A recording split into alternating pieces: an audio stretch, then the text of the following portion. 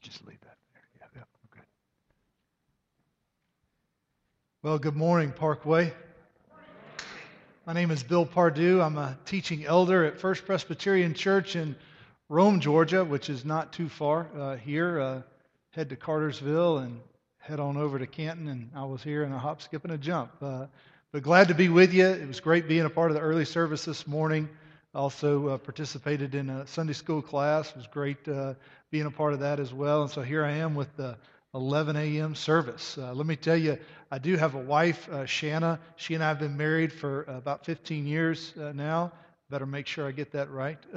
We've got two kids, a daughter, Lizzie, who's 12 years old, and a son, Sam, who's 10 years old. And so also get to serve our great presbytery together. This is actually my third trip to Parkway Presbyterian. I was here a couple months ago to help moderate your session meeting, and then a couple of years back when you guys hosted Presbytery, I was also here moderating our Presbytery meeting. And so very thankful to be with you.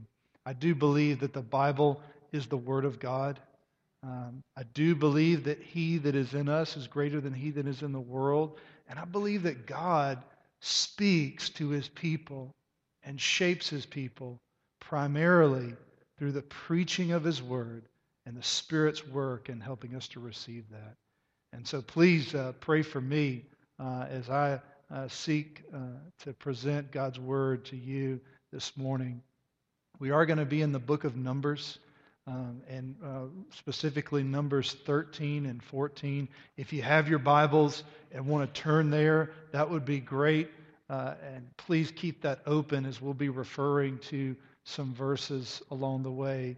The reason why we're looking at Numbers today, really, I wish I could say it has something to do with Parkway, but it really has to do more with the sermon series that I'm leading our church through at First Presbyterian.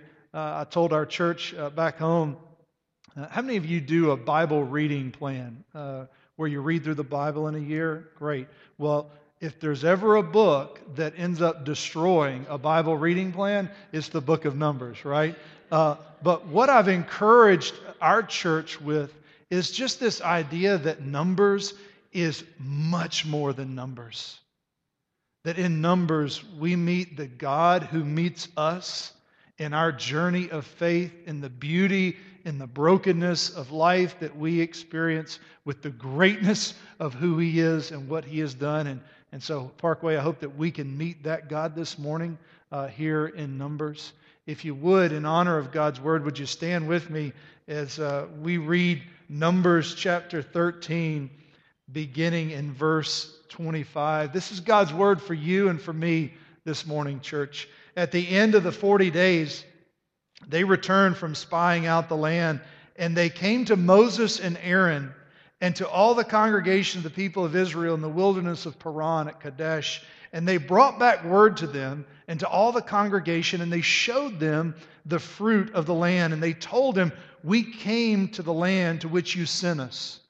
It flows with milk and honey, and this is its fruit. However, the people who dwell in the land are strong, and the cities are fortified and very large. And besides, we saw the descendants of Anak here. The Amalekites dwell in the land of the Negev. The Hittites, the Jebusites, and the Amorites dwell in the hill country. And the Canaanites dwell by the sea and along the Jordan.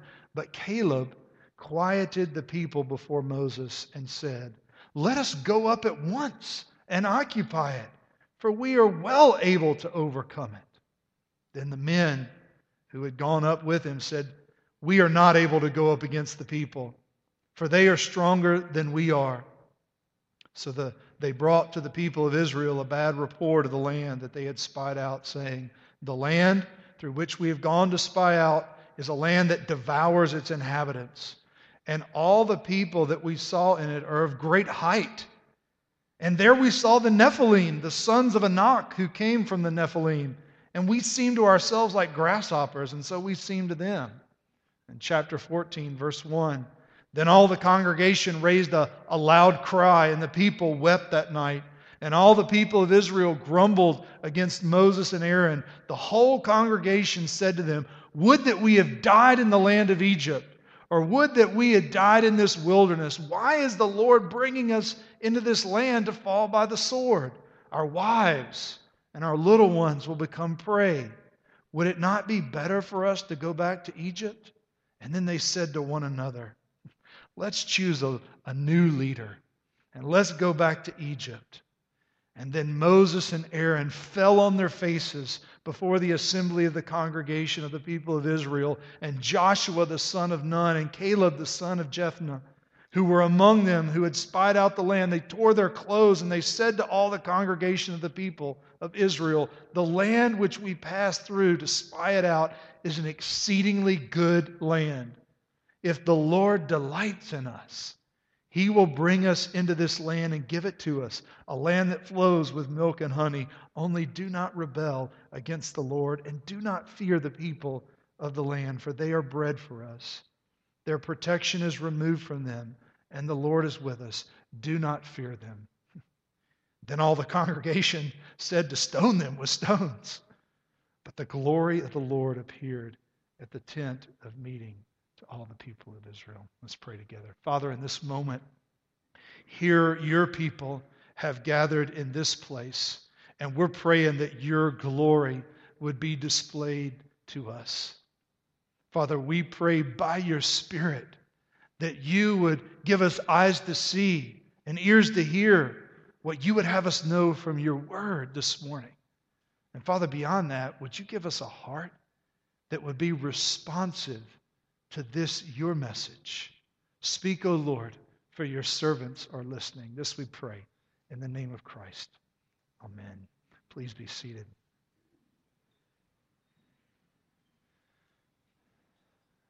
One author defines character this way.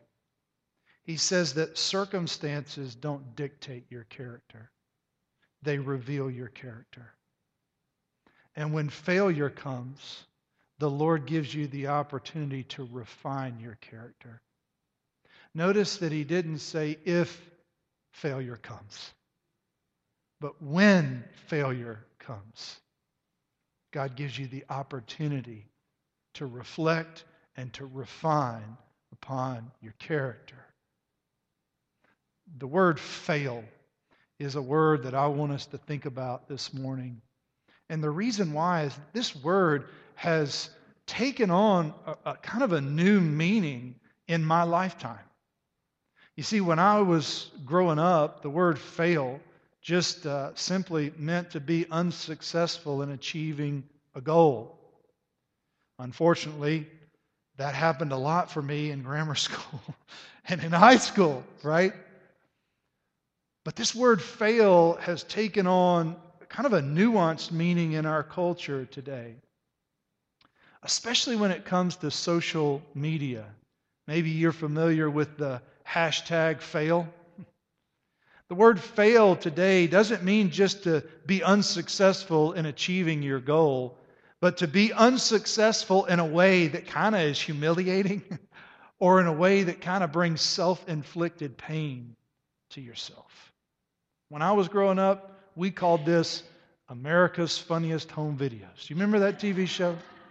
That's a great example of this idea of fail. Now, in our day and age, there's all these different YouTube videos that show wedding fails, when the bride accidentally falls into the ocean, or, all these different types of fails. But if you will, just think about it this way. A fail would be like someone diving off a diving board, trying to do a flip. And instead of flipping, they over-rotate and they do a belly flop. I would call that a fail. Now, there's another category of fail that I want to introduce you to this morning. And that category would be the epic fail. Okay? This would be like someone trying to dive off a diving board. But instead, the diving board breaks, they fall back, they knock their head, they are unconscious, somebody has to rescue them out of the pool, ambulance comes, they take them to the hospital, they spend the night. That would be an example of an epic fail. Now, the reason I bring that to your attention this morning, Parkway, is this. As we come to the Scriptures, we not only find fails, but we also find some epic fails. If you think about some of the fails that we encounter in the Scriptures, maybe things like David and Bathsheba, right, come to mind. Or how about the Apostle Peter denying Jesus 3 times? We call those a fail, right? But there are also some epic failures. Ones that kind of rise to a whole nother category, like a fail on steroids, right? Maybe we would mention things like Adam and Eve in the Garden of Eden, right? I would say that rises to the level of an epic fail. I'm actually going to share 3 epic fails with you this morning. I'm going to save the last one for the end. But the one that I want to draw your attention to this morning is the one in our text. You see, Numbers 13 and 14 is an epic failure. And don't just take my word for that. The reason I think it rises to the level of an epic failure is because the Scriptures say that it does. Did you know that all of the gospel writers, all of them, Matthew, Mark, Luke, John, all of them refer to this event that we just read. And they all refer to it in a very negative way. The writer of Hebrews spends an entire chapter talking about this epic failure. The Apostle Paul speaks to it very extensively in 1 Corinthians chapter 10. Church, it's like the Scriptures have this big red arrow that are pointing to this event. And if that's the case, don't you think it's important for us not only to know it, but to also understand what's happening there? But not only to understand what's happening there, but to allow this event maybe to shape us, maybe to help us think about our failure, and also to rejoice in the God who meets us in our failure with His saving grace and His sanctifying grace. It's that God that we want to look at this morning as it comes to us in our passage. Before I do that, look with me in 1 Corinthians chapter 10. One place in the New Testament where this event is written about pretty extensively. I'll let you, on your own time, read the opening passages there, but I'm just going to ask that you trust me that the Apostle Paul really sets the stage for what happened to God's people in the book of Numbers. But I want you to look at verse 11. Look with me at verse 11 of 1 Corinthians chapter 10. Paul says this, "Now these things," what things is he talking about? Well, you can go back and read, but he's talking about the book of Numbers and the failure, the epic failure of God's people. He says, these things happened to them, God's people in Numbers, as an example. So God was trying to teach them something there. But notice what he goes on to say. But that was written down for our instruction, on whom the end of the ages has come. You know what Paul does there? He takes this event and he hits fast forward. And he says, this event that occurred in the past has great relevance on your life today. Church, I believe that's not only true for the Corinthians, I believe it's true for the Parkwayans. Right? I think that Moses wrote this down in Numbers for God's people that would come after, so that they might learn from this event. And I think the same thing is true for us today, that we might see this event and that we might be kind of shaped by it. And so, how might God want us to be shaped by what we're seeing in an epic failure? Well, if I had to summarize this morning's message in one sentence, it would be this. Here's the 20-second version. I'm going to give you the 20-second version, and I'm going to give you the 20-minute version. Okay? Here's the 20-second version. My response to the opposition and obstacles that I encounter